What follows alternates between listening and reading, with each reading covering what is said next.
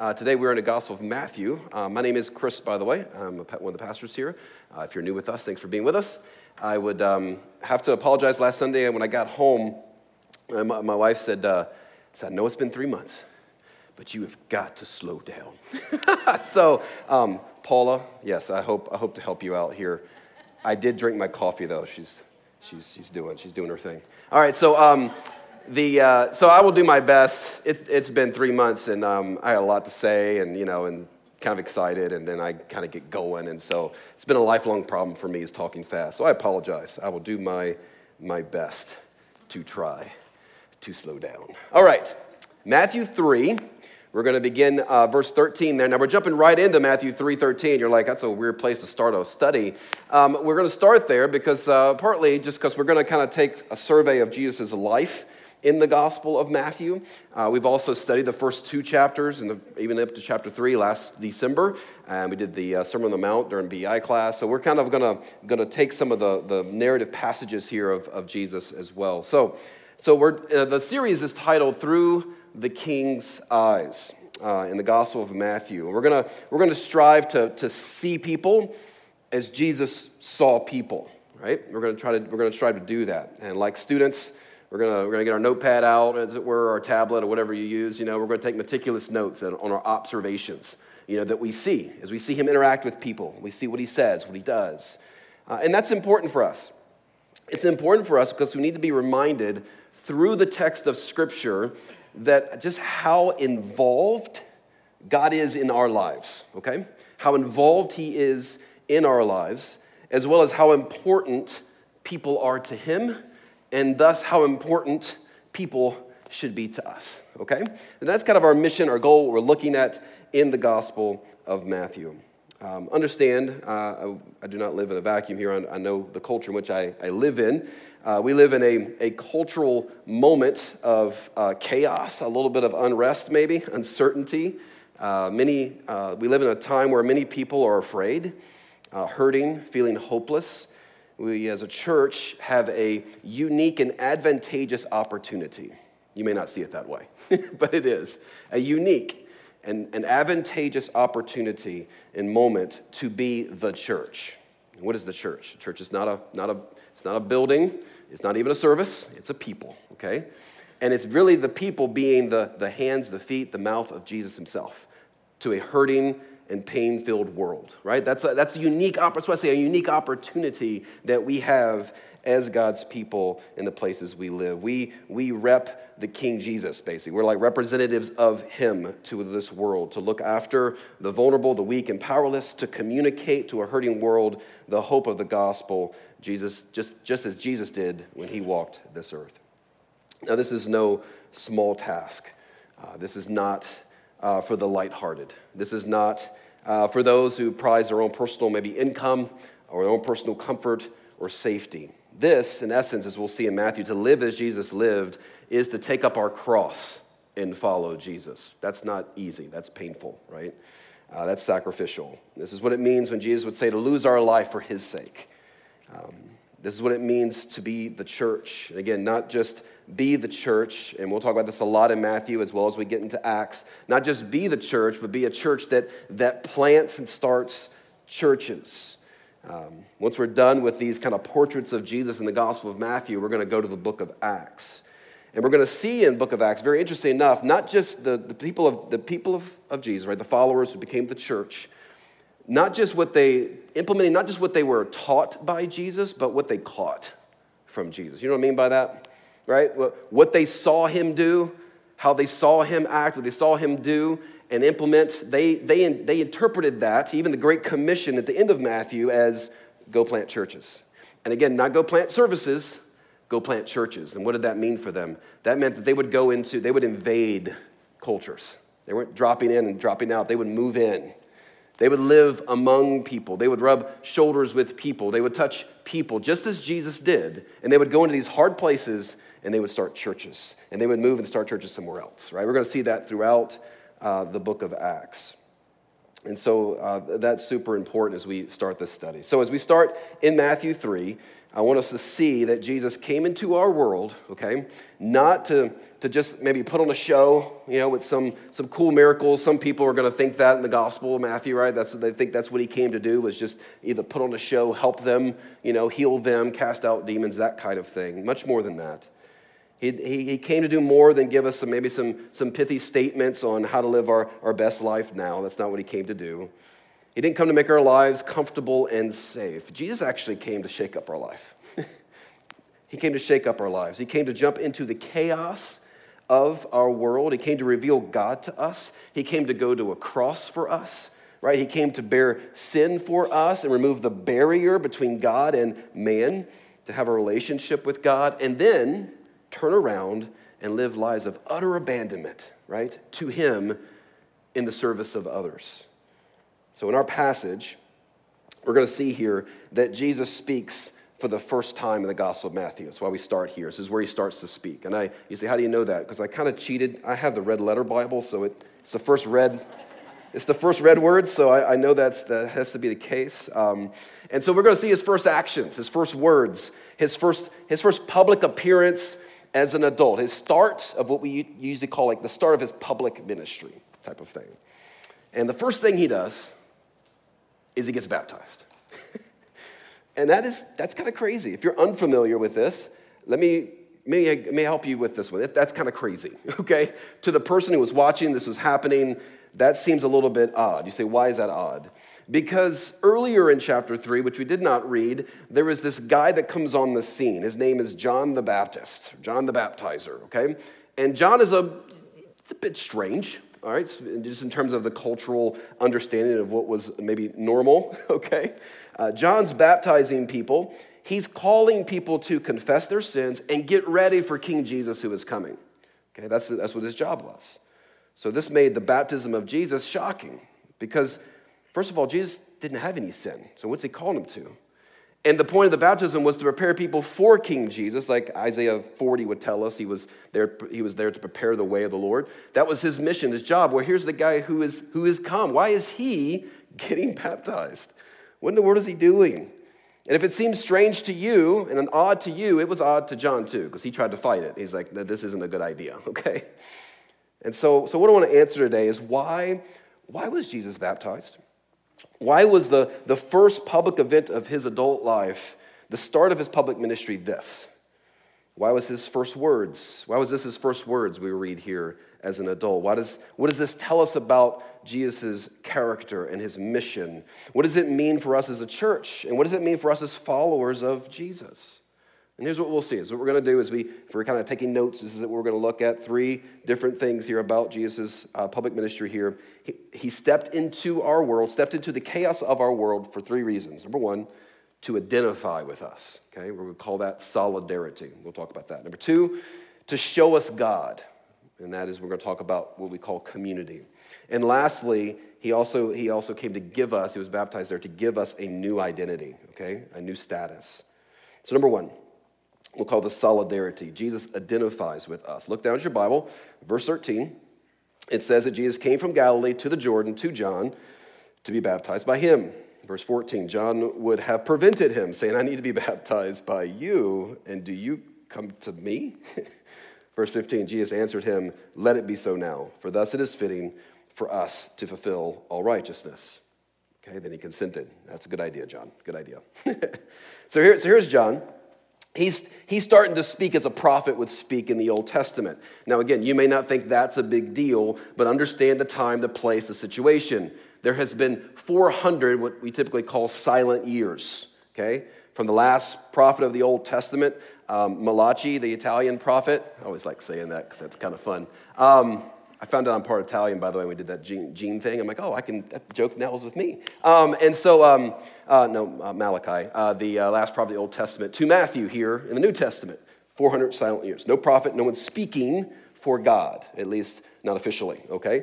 And so that's going on, and we have now John comes on the scene, claims to be speaking for God. You imagine how crazy that was? Like, that's why people were coming out, right, to this wilderness in the middle of in the woods with a river running through it. And also, it was interesting because, again, John wasn't considered normal from a cultural standpoint. He didn't fit the cultural vibe, right? The chapter 3 earlier on describes John as I imagine him, as kind of like he's got like a piece of straw outside this mouth, a grasshopper, like half-eaten grasshopper stuck on this side of his teeth, He's got like honey residue coming from his beard because that's apparently what he eats is grasshoppers and honey, and he's got like this like some kind of camel hair trending jacket on. I don't know what he's got on there. I mean, he's just very strange looking, according to the people. And so he's there, he's out in the middle of the woods too. And so John is doing his baptism ministry in this Jordan River, calling people to repentance. And he's telling them again, get ready for King Jesus. Get ready for King Jesus. I imagine kind of you're in the woods, right? You see the trees, you see the river running, hear the river running. And you imagine a long line of people have kind of lined up, right? They've all lined up, they're by the river, and I imagine they're starting to whisper. They're whispering to each other like, I think he's the one, right? I think he's the Messiah. I think he is everything that John is saying about get ready for King Jesus went right over their heads, right? They're like, I think he might be the man, right? And so they're all there, they're all doing that. And realize, again, his ratings were at an all-time high here, right? People were flocking out. People were hearing about him. He's polling very favorably, as it were. And he's even managed to get the ire of the religious leaders of the day who don't like him very much. You say, why don't they like him? Well, first of all, John called them a bag of snakes, okay? So he wasn't very nice in terms of what he called them. He was calling them for what they were, as we'll find out later in the Gospel of Matthew. So John's bold, right? He's edgy. He's unafraid, talk of the town. And he's going about his business. Each person's kind of in line, and you can imagine they kind of waddle out to John in the river, they're kind of cringy maybe from the coldness of the water, and they kind of get out to John, and John gives them his mantra, as it were, and says, all right, get ready. You need to confess your sin, okay? You need to get ready for King Jesus, all right, all right, hold on now. Hold your nose if you need to, you're going under. Back up you go, and you imagine John going, okay, next. It's like the BMV person up front, number 863, come on down, and come on down, that's like Price is Right. I'm not sure how I got those mixed up. But anyway, so they're all just coming out, and he's like, okay, prepare, all right, you need to confess your sin, prepare for King Jesus, next one. And he kind of keeps this kind of rhythm going, right? People, person after person. And next person in line, he goes, all right, you need to confess your sin, and you need to prepare, hold on a second, you're in the wrong line, sir. It's like, you are King Jesus. Hey, guy, this is what I'm talking about. No, Jesus, you need to stand over here. And I always love in the Gospels how people try to tell Jesus what to do. It's like, it's probably not a good idea. He's God, okay? And, Peter, don't worry, Jesus, I got you, right? No one's going to harm you. I got you, But anyway, so he does that. He has them stand, you need to stand to the side. Like, this is what this is all about. And I've been telling people about this. And Jesus is like, you need to baptize me. And you imagine John just perplexed, right? Like, hold on a second, right? We need to be baptized by you, right? Because we are the sinners and you are not. So what do you say, Jesus? You want to dunk me? I'll be happy to be dunked, right? Let's do this. And I love the language because the language even implies a little bit more than what's written in English here. John continually tried to discourage Jesus from doing this. Like, no, seriously, I don't need to do this. You need to baptize me. So like almost an argument here in the middle of this river. And so it doesn't make sense to John. Why does it not make sense to him? Well, because Hebrews 4, verse 15, speaking of Jesus, says, we do not have a high priest who is unable to sympathize with our weaknesses, but one who in every respect has been tempted as we are, yet without what? Without sin, okay? So John knew that. It's like, hold on, people are supposed to confess their sin. You have nothing to confess. Why am I baptizing you? But Jesus insists, and John baptizes him. Okay, why did Jesus get baptized? Why should the one who takes away the sin of the world submit himself to a ceremony that represents confession and repentance of sin? Think about it. Wouldn't it seem more appropriate if Jesus baptized John, or maybe just at least stood beside John as John baptized people, and he's like, confess your sin, prepare your way for this guy, right? And so that would be the more normal way of doing it. But instead, we see Jesus down there in the river. He's not up on the mountaintop talking down, right? He's not even on the shoreline. He's literally in the middle, right, of the river. with the sinners. Not just calling them to repentance, but actually joining them in line, going through the process, not because he needed anything, but because we did. You see, Jesus was showing right off the bat that God has come down not to stand at arm's length to humanity, but to actually jump into the chaos of humanity. This act of baptism was Jesus affirming his solidarity with humanity. And though sinless, was joining sinners in their plight, right? Jumping in. And we'll see this throughout the Gospel of John, seeing things through their eyes, experiencing what they're experiencing, right? He goes all the way into humanity. And actually, this fulfilled Scripture. Isaiah 53, verse 12 says he, speaking of Jesus, was numbered with the transgressors. A lot of times we only think about him at the cross, but that's actually his whole life. He was numbered with them. He joined with them, okay? That's amazing. Think about that. Jesus, who is God of the universe, came into the world to identify with humanity, his creation. And to identify with humanity is to identify, follow me carefully here, with sin, not be a participant in it, but to be in touch with it in that sense, being around it.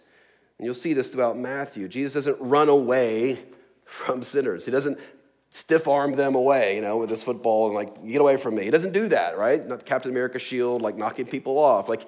He's actually going to them instead.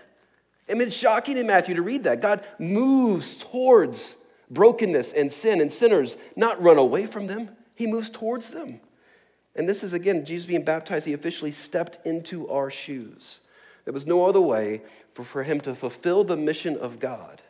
Jesus could not have just basically come down from heaven, got beamed down like Star Trek. I may be dating myself here for a minute, but he could be beamed down, zoop, down he comes, down across, zoop, go back up, right? He had to live. You ever wondered that? Why all this? There's a lot of time in Matthew between chapter 2 and chapter 3 where, I don't know, maybe almost 20 years go by. You're like, I don't even know what happened. There's nothing written about that. Why did he live all this time? To fulfill all righteousness, which we'll talk about in a little bit. He had to live our lives. He had to do it perfectly. And this was the beginning of that journey, the start of his public ministry. You say, so what? So what? So what? Do you know how crazy, again, this sounds? The holy God of the universe, the one with enough power to stop our heart beating right now, right now, the one whom the angels never cease to sing, holy, holy, holy is the Lord God Almighty, the whole earth is full of his glory, right? The great I am, the one who brought this entire world into existence with a spoken word and could take it out of existence with a spoken word. That God, that God came down. You're thinking, man, coming down like what? Like Thor? Coming down what's he swinging a hammer? What's he going to come down like, right? I mean, you think about the ways that this God would come down. He comes down as a baby, as we're reading Matthew. And then we see him here in the middle of a river with sinners. He came down to live among us, rub shoulders with us, touch us. And he did not take it, he did it not to take advantage of us. He didn't do it because he needed something from us. He did it to join in the chaos of life with us. You say, well, that's great. I mean, that makes me feel a little better, I guess. Jesus identifies with us, even got baptized to identify with us. Not sure what all that means, but okay. But you know what, Chris? He never sinned.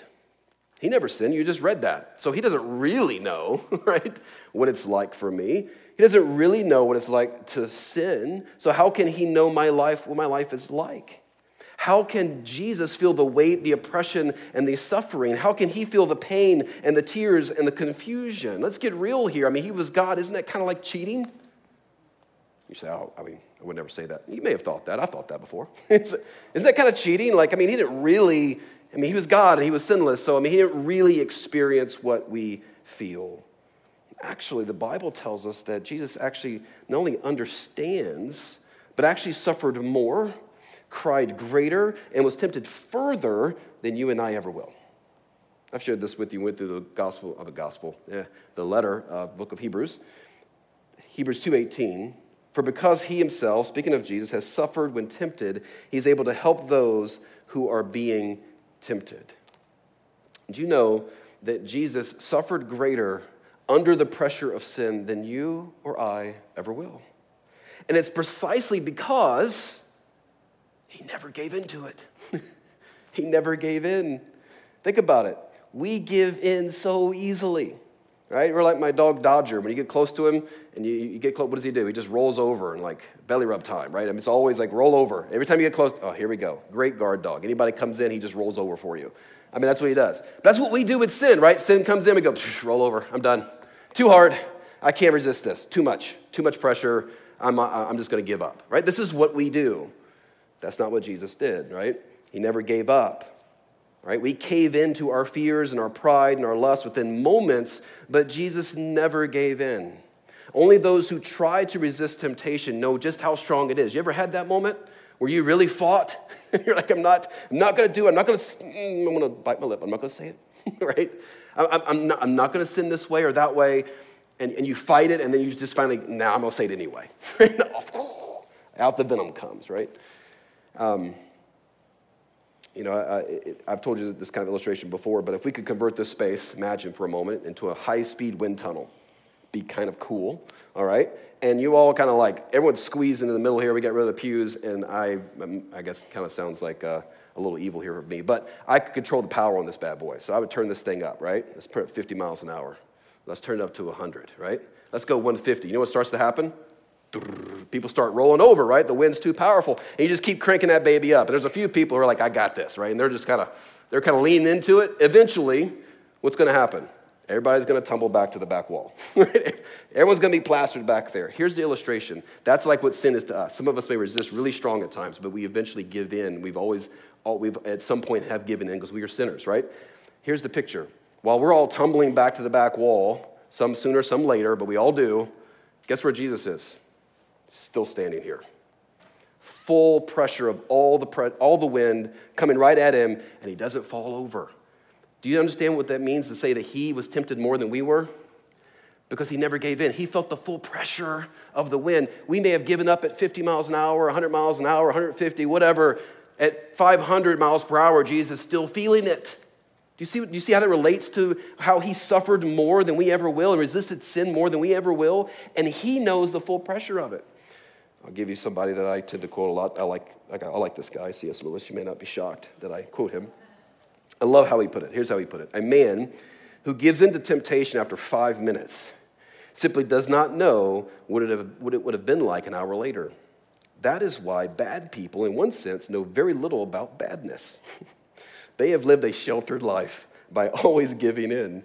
We never find out the strength of the evil impulse inside of us until we try to fight it. And Christ, because he was the only man who never yielded to temptation, is also the only man who knows to the full what temptation means. I love how he puts this, the only complete realist.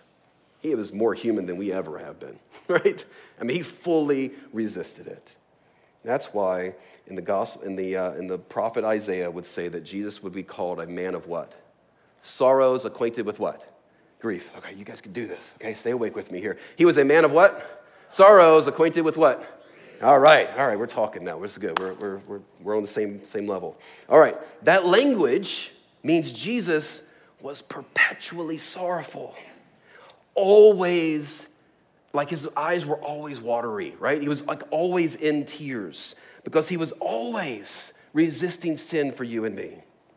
He was always bearing the burden of our chaos, right? He was tempted to forsake his calling. He was tempted to run away. We're going to see this in Matthew 4, right? We see it in the Garden of Gethsemane when he asked, is there any other way? Let this cup pass. He was just like us, tempted to give in, tempted to quit, tempted to throw in the towel, but he didn't. He knows the full force of temptation in a manner that we who have never withstood it to the end cannot know or will ever know. Listen, you say, what does all that mean for us today? There's a lot of grieving, a lot of sorrow, a lot of pain, a lot of confusion, a lot of fear around us, right? I mean, think about all the things going on around us, right? Am I or a loved one going to die from this coronavirus? Is it even as bad as they say it is? And who is they? Because I don't even know who to trust anymore, right? We have an epistemological crisis in our country. Am I going to get shot for being pulled over? Am I going to be shot for standing in the line of duty, right? These are struggles that people have. What is my future going to be like? What about my kids or my grandkids' future? Is this country going to go up in flames like the blast in Beirut? I mean, is that what's going to happen? Like, that's what it feels like. A lot of grief, a lot of sorrow, a lot of pain, a lot of confusion, and a lot of fear. Now, my friends, Jesus can relate to all of that, right? He can relate to all of that more than anyone else. Practically for us, this means that if Jesus took the time to walk in our shoes and identify with us in our suffering, then at the very least, right, we should try to walk in another sufferer's shoes instead of chucking rocks at them. In our current climate, we're all so sure about whatever our views are and so sure that whoever those people are and what they believe. As followers of Jesus, we should be the best listeners, the most empathetic of people, the least vicious with our words, because that's what Jesus was to us. So you're taking the time to talk and listen, right, to other people. Maybe people you disagree with, people you don't like, right? If you take the time to do that. Try to see through their eyes maybe what's going on, right? That's part of what it means that Jesus identifies with us. Number 2, community. Jesus shows us God. So down in verse 16, we read that this is a crazy scene. Jesus is baptized. He immediately went out of the water, it says, and behold, the heavens were opened to him. Would love to have been there this day to see this. And he saw the Spirit of God descending like a dove, coming to rest on him. And there's a voice, verse 17, that said, "This is my beloved Son, with whom I'm well pleased." Wow. Here we see Father, Son, Holy Spirit. Theology, we call this the Trinity, okay?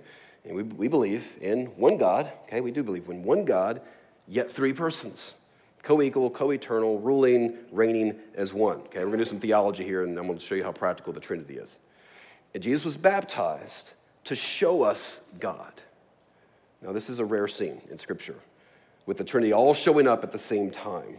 We see Jesus baptized, we see the Father speaking, and we see the Holy Spirit coming down, right? We have the Father affirming, we have Jesus committing, and we have the Holy Spirit empowering, right? They're all 3 doing something in the midst of this one scene. And they're in perfect harmony.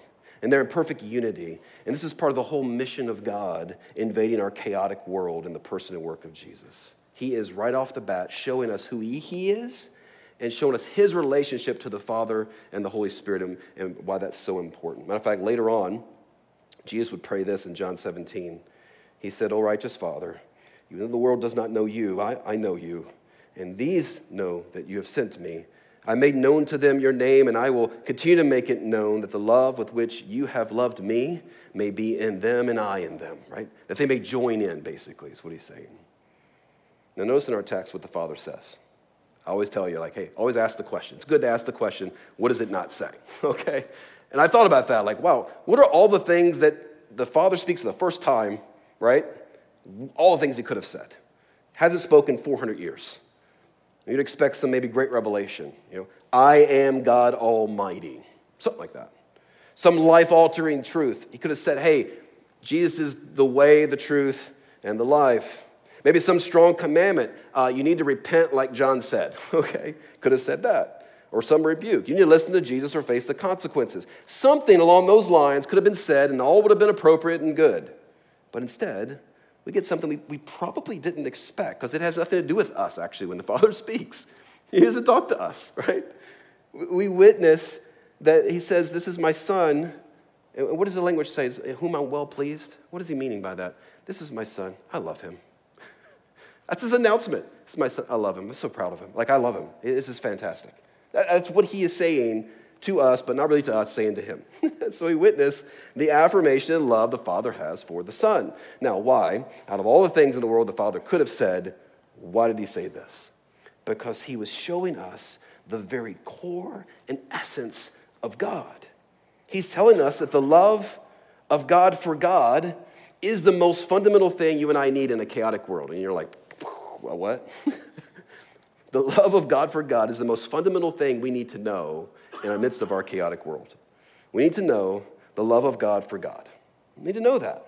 Just like kids, they need to know, hey, that mom and dad are good, right? They need to know that. I've given you this illustration before, right? There's something secure and satisfying in hearing God's love for God. Something satisfying about that.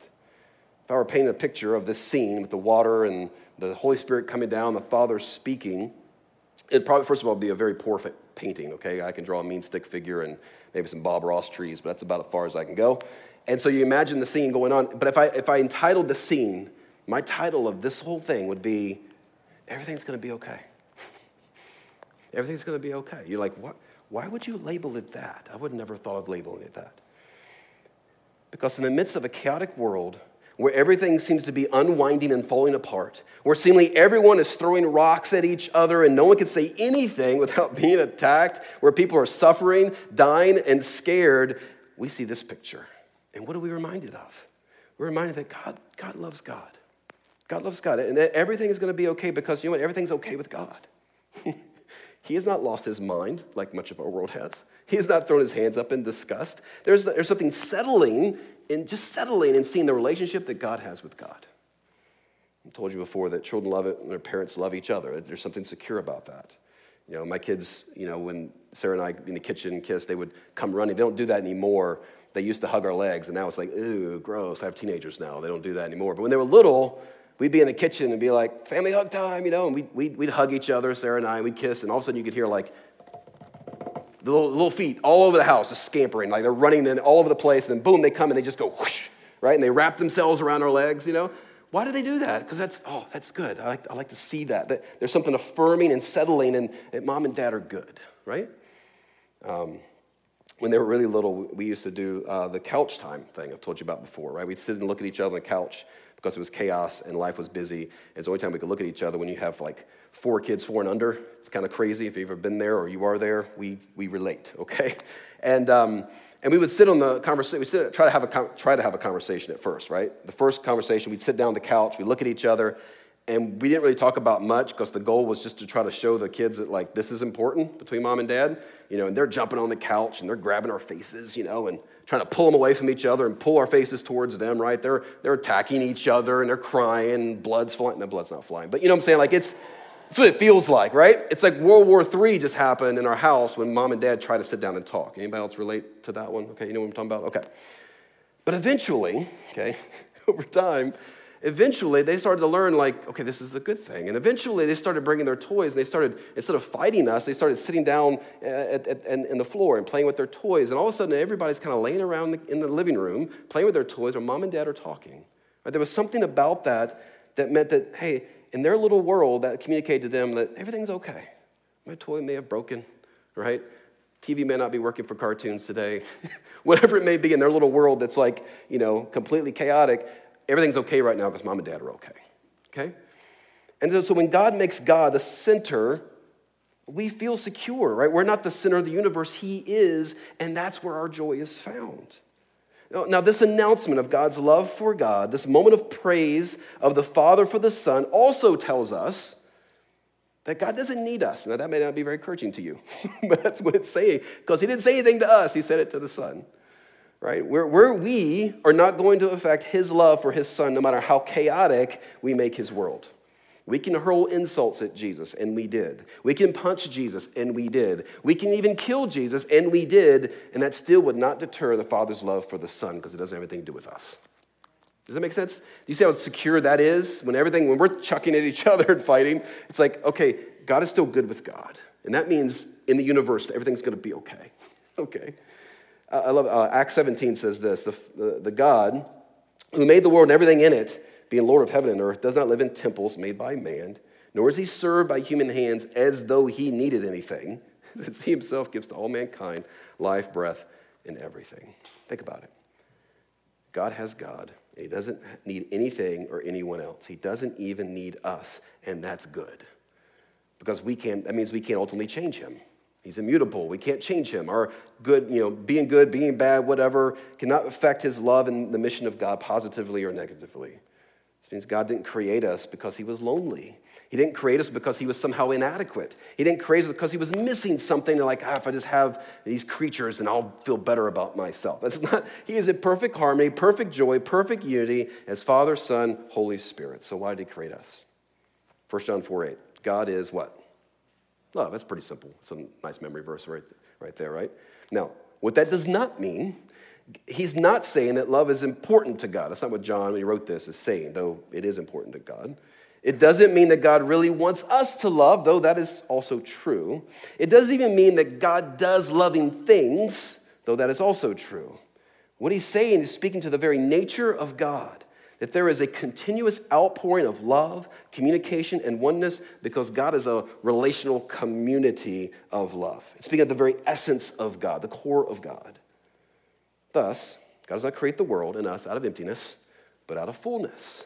God wasn't lonely and made man. He has never been lonely and inadequate and sought to achieve fullness by incorporating us into himself. That's not why.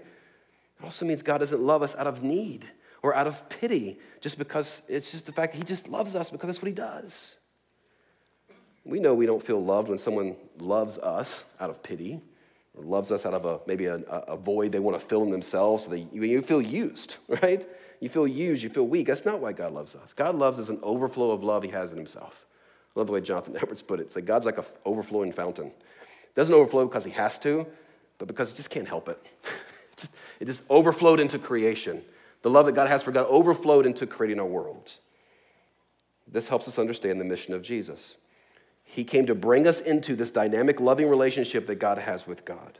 Now, I've told you this one a million times, and you guys are going to memorize this old Greek word, all right? The church fathers, way back, they call them fathers, may sound kind of strange, but basically church pastors, leaders, theologians over the centuries used to call, instead of using the word Trinity, it's what we use in English, they used the word in Greek called perichoresis. You guys probably know what that means by now because you've heard me say this a million times, right? Para is around, choresis is where we get our English word choreography. If you've never heard this, it's really strange to you. It means one who dances around himself. That's how they referred to God, as one who dances around himself. That seems a very, very strange definition. And in essence, what they were saying, they saw the Trinity in a kind of dance that they delight and serve one another, right? Dance around one another, defer to one another. That's why you hear Jesus say over and over again in the Gospels, right? I didn't come to do my what? My will, but the will of him who sent me. I'm deferring. Father's deferring, Son's deferring, Holy Spirit's deferring in love towards one another.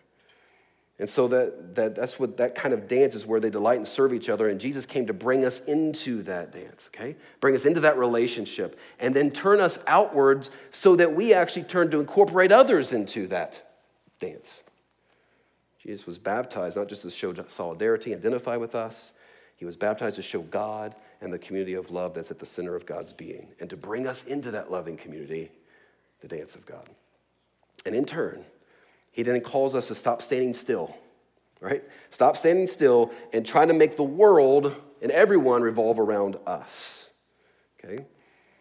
It's not my world and you just live in it. Instead, God is calling us to take the love, the peace, the relationship we have with God, share it with others, to actually start to move around others and implementing doing exactly what God does with God, we are to do with other people, to serve them. To lose our life for Jesus' sake is how he would say it later. So much of our misery, our spite and bitterness in this chaotic world is from standing still. Not delighting in God and not delighting in serving others as God has called us to do. That's why God causes people to move out, right? And serve instead of standing still, instead of being even doing religious things. This you may have not read this before. This may be shocking. I'll read this and we'll go to our last point. Isaiah 58. Listen to this. He starts speaking about fasting. Now, when you think of fasting, what do you think of? Right? You think of absence of food, right? I'm going to abstain from this for a period of time, seek God in prayer, all that. It's all good stuff, okay? That's a good thing to do. Listen to this. Is such the fast that I choose a day for a person to humble himself? Is it to bow down his head like a reed and to spread sackcloth and ashes under him? That means to go pray. You're thinking, yeah, I think that's what I understand fasting to be. Will you call this a fast? A day acceptable to the Lord? Like do this fasting and pray and do the things we do as Christians? Is not this the fast that I choose? To loose the bonds of wickedness, to undo the straps of the yoke, to let the oppressed go free, and to break every yoke. Well, that's not what I thought of fasting being. Is it not to share your bread with the hungry, bring the homeless poor into your house?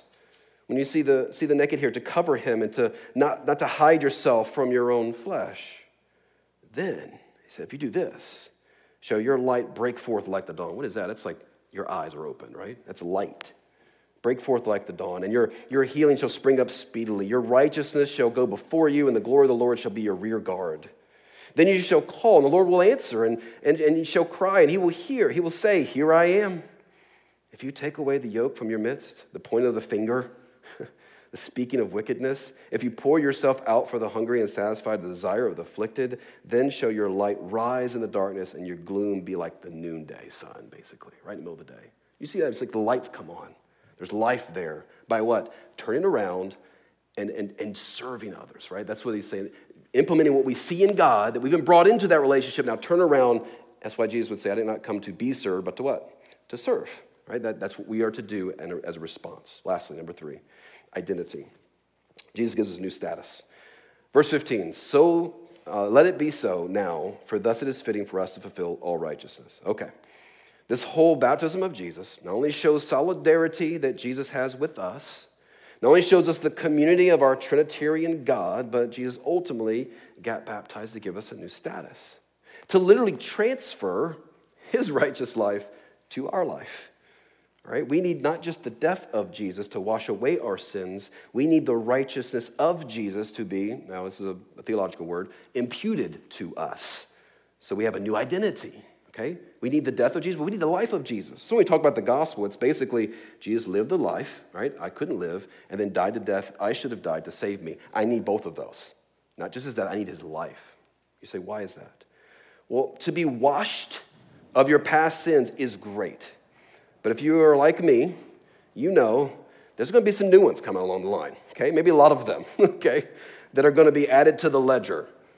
So we need not just our clothes washed, we need a whole new outfit that won't ever get stained, right? That's what we need. We need the righteousness of Christ. That's what's pictured in this baptism. Just think of what baptism signifies to us.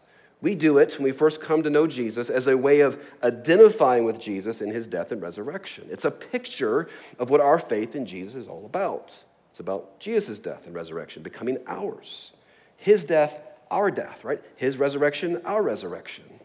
So in Jesus' baptism, he has taken on himself the obligation to fulfill all righteousness so that he might be a perfect substitute for us.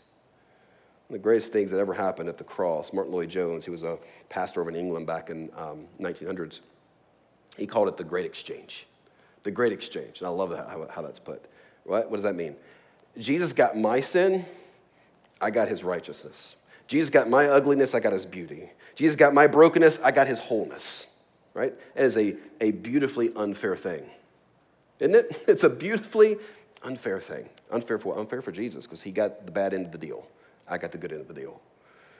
That's why I love how Paul summarizes the gospel here in 2 Corinthians 5:21. For our sake, he made him, speaking of Jesus, to be sin, who knew no sin, so that in him we might become what? The righteousness of God. We might become righteous in Jesus. Not our own righteousness. We can't have our own. We can't build our own. But we can get it from Jesus, okay? Because of this exchange, by faith in Christ, we get a new status. We become what the Bible calls sons of God, daughters of God, children of God.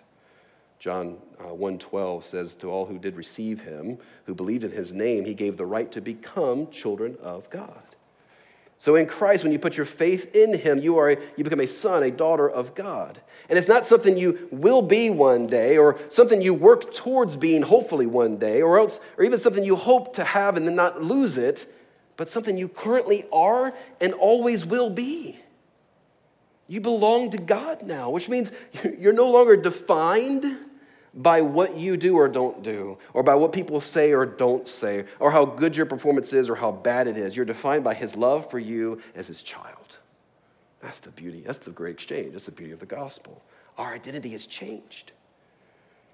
Paul put it this way in Galatians 4. He says, when the fullness of time had come, God sent forth his son, born of a woman, born under the law, to redeem those who were under the law, so that we might receive adoption as sons. And because you're sons, God has sent the Spirit of his Son into our hearts, crying, Abba, Father, Daddy, Father. You're no longer a slave, but a son. And if a son, then an heir through God.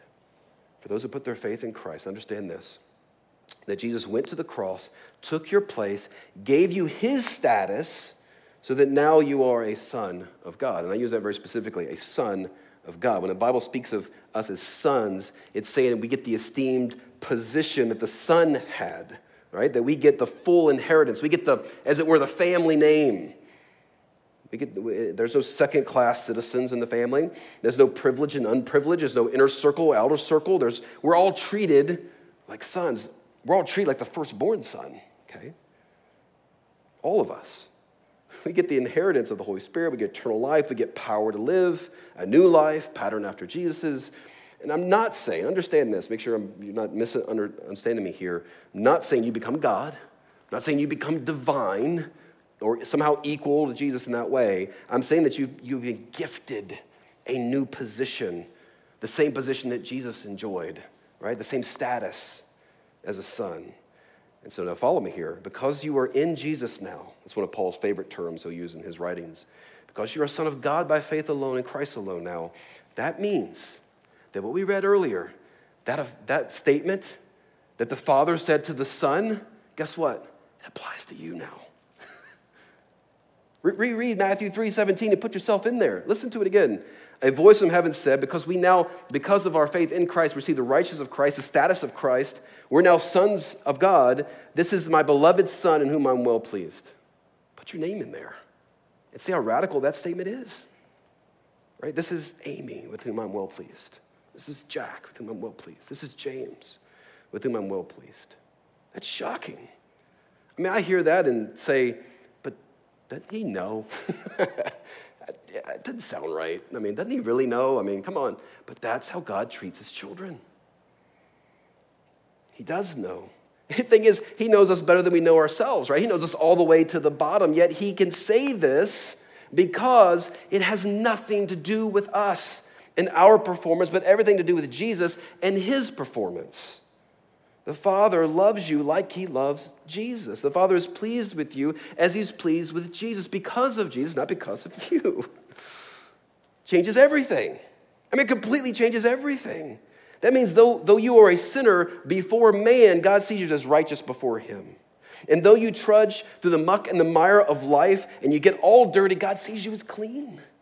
And though your sins are as scarlet, God sees those sins as white as snow. And though you may be oppressed, mistreated, seen less than, God sees you as free, clean. This is all because of Jesus. This is that grace we talked about last week with John Newton writing Amazing Grace, right? That's why he would say that. Two things I know when I got old. Christ is a great Savior. I'm a great sinner, right? It's a new status we have. This gives us power to fight sin, to live like Jesus, to give of ourselves, to reach this world for Christ and serve others with utter abandonment. How? Because we don't have to fit a label, guys. This is so important in our culture to talk this, to preach this to yourself about your identity in Christ. We don't have to fit a label or an identity that our culture or others try to throw on us, right? We're free to serve others because we have an identity that's better than whatever they want to label me as, okay? We live in a culture full of labels, don't we, right now? Where an identity is prescribed to you no matter what you say, no matter what you do. Okay? It's like playing the kids' game Four Corners. There's only two corners now. Like you're in one corner or the other. I don't care if it's four corners. They don't exist. Polarization is a new sport in our culture, and being triggered is a new way to play the game. You either swim in certain streams and you get labeled with everything, right? I mean, think about it. I'm just be straightforward with you, right? You either swim in the stream of Black Lives Matter movement, or you swim in the stream of Make America Great Again movement, and the result is either you're a Marxist or you're a racist, right? It just goes with it, depending on what stream you're placed in. And you also go to the mask-wearing thing, right? You're either a mask wearer who's spreading fear of non-existent diseases and scared of death, or you're a non-mask wearer who doesn't care about people die around you from the worst disease in the history of the world. I mean, that's kind of the polar extremes, right? That's what you get labeled, you get thrown into those places, and it's really uncomfortable, right? And not fair. Everyone around us has a label for you, right? And you read the Gospel of Matthew, guess what? Jesus got labeled. Jesus got labeled a lot, right? Everyone's trying to give Jesus an identity. Sinner, glutton, revolutionary, prophet, miracle worker, fraud, you name it. They called him all kinds of things. And by the time we get to the cross, you've got the conservative religious leaders, they don't like him, and the liberal political leaders, they don't like him either. No one liked Jesus. Why? Because he didn't fit anywhere. He didn't fit any label or any category. He loved the truth more than the most conservative person did and group did, and yet he loved people more than the most liberal group would have been. My friends, we don't fit any categories our world tries to mold us into. And throughout church history, understand this, when the church married any movement or any party or any category in its culture, guess what? The church lost its power. It can't speak to anything anymore, right? It can't speak to it. It lost its voice. It's when we're an anomaly, when we don't fit. We're strangers and sojourners, right? Those are some of the statements that we get. The people of our world, we understand that when Christians had an identity that was wrapped up in Christ, not things, not ideas, not people of the world, if the gospel took off, people's lives were changed and cultures were affected for good. We live in such a moment as this. We live in such a moment as this. It makes me a little excited about the chaos around us because I'm like, okay, the gospel can get much more clearer now. No more fogginess. Like, it's going to get clearer. And friends, we have a new status in Christ. And God says to you, you are my beloved sons and daughters in whom I'm well pleased. And that identity is what matters. We've also been brought into the Trinity, brought into a relationship, brought into this dance, this community that is God, and he's calling us to bring other people into that dance and make our lives about others.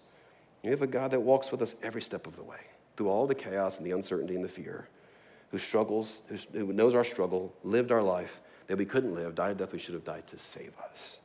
Okay? As we conclude, we normally, okay, in other days of life, we would have communion, okay? We're not doing that, okay? We look forward to getting back to that one day soon, but we're not doing communion, but I still want the spirit of communion to still exist. And what I mean by that is let's just take a moment of quiet. I'm going to stop talking. Thoughts that are racing through your head, lay them out before God. If there's conviction, repent. If there's praise, give praise, right? If there's questions, ask questions of God. Like, take a moment to be silent before God, wrestle with the text, wrestle with what is said in Matthew, okay? Do like David in Psalm 139, search me, O God, know me, try me, know my anxious thoughts, see if there be any wicked way in me. If you don't know Christ, if this whole thing is weird to you, and you're like, I don't understand, we would love to talk to you, okay? I'll be in the back after service, would love to talk to you. Don't feel the pressure to think you need to pray or make some words up that you don't even know. It's okay, just sit quietly, okay? Let me pray for us as we have this time. Father, thank you for the opportunity to reflect on the baptism of Jesus. Thank you that you jumped into the fray. You jumped into the chaos of our world. And it is chaotic, God. A lot of times we think we'd rather just shove our head in the sand and just put our hands over our ears and just all the noise just to be quiet. But God, we live in this world. And you've called us to live in it. You've called us to worship you, love you, and to turn around and take the relationship that we have with you and to turn around and serve others and see them come brought into that relationship too. Thank you for our new identity. Thank you for what we have in Christ. Help that to settle, to be the rock that kind of just, that doesn't move. When everything around us and the current of the world is just shifting left and right and up and down, that God, that rock at our feet doesn't move, that we are in Christ. And there's nothing someone can say or not say, do or not do, that would change that. Help us to stay on that rock. Help us to feel that rock at the bottom of our feet. God, we love you and thank you. In Jesus' name, amen.